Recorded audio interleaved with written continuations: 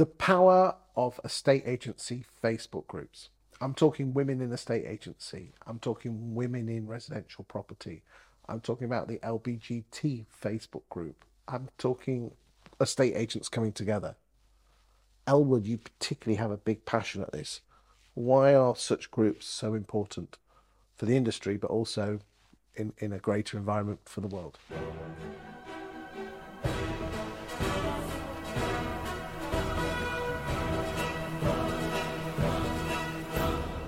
Within a state agency, I think they are absolutely crucial because they give us all a space of solidarity. Now, the two you've mentioned there that are women focused are very specific, and obviously the umbrella LGBTQI plus for estate agency is very specific, but there are lots of Facebook groups where there's just advice being given, and it's free to access, it's free to ask, and it gives people a safety net where maybe they don't want to ask in a broader forum or even their colleagues because they think they should already know, because you can post anonymously these days as well, which really can save your bacon if you feel a bit shy.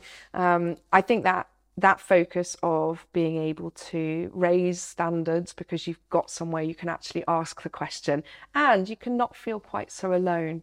Certainly in one of the women's groups, there's people come on and, they share their stories, they share their difficulties, they share their wins, and then they get celebrated or commiserated with. And I think that can be really, really beneficial for people's well-being.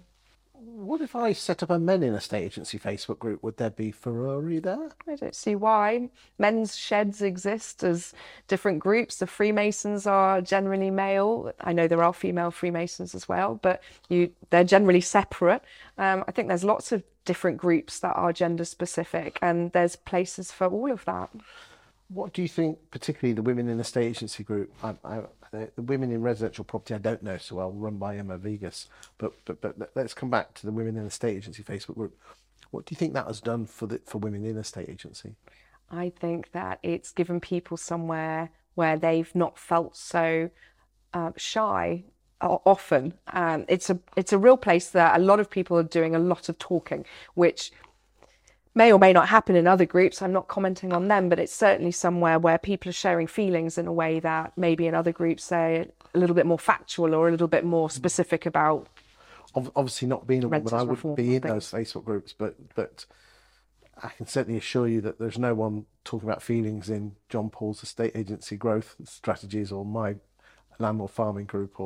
So that's great news, because again, if I've had a lot of women on the sofa chatting with them, and they feel sometimes that they suffer from mum guilt and imposter syndrome. And if you can share that with people who are in the same position as you, in the same job, that's got to be good, hasn't it? I think so, absolutely. And we get questions in there about things like, what should I wear? And I know that sounds frivolous, but actually it can be a real source of anxiety. So I don't think I'm doing a very good job of making it sound like it's a professional space. I think I'm making it sound diminished, but actually it's given us a lot of power and a lot of comfort, which I think is really crucial. You're showing empathy, you're educating each other, there's probably a little bit of entertaining and a bit of a leg pulling as well. But if it's in a safe environment, then rock and roll. Absolutely. Well, it was set up for empowerment, and as far as I can see, as one of the admins, that certainly seems to be what a lot of it achieves. Now, there's always room for improvement, and there's always ways that things could be done better,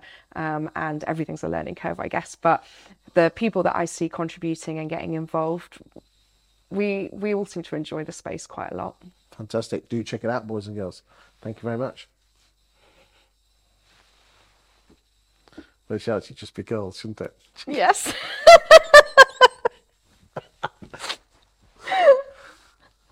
Got to laugh at you.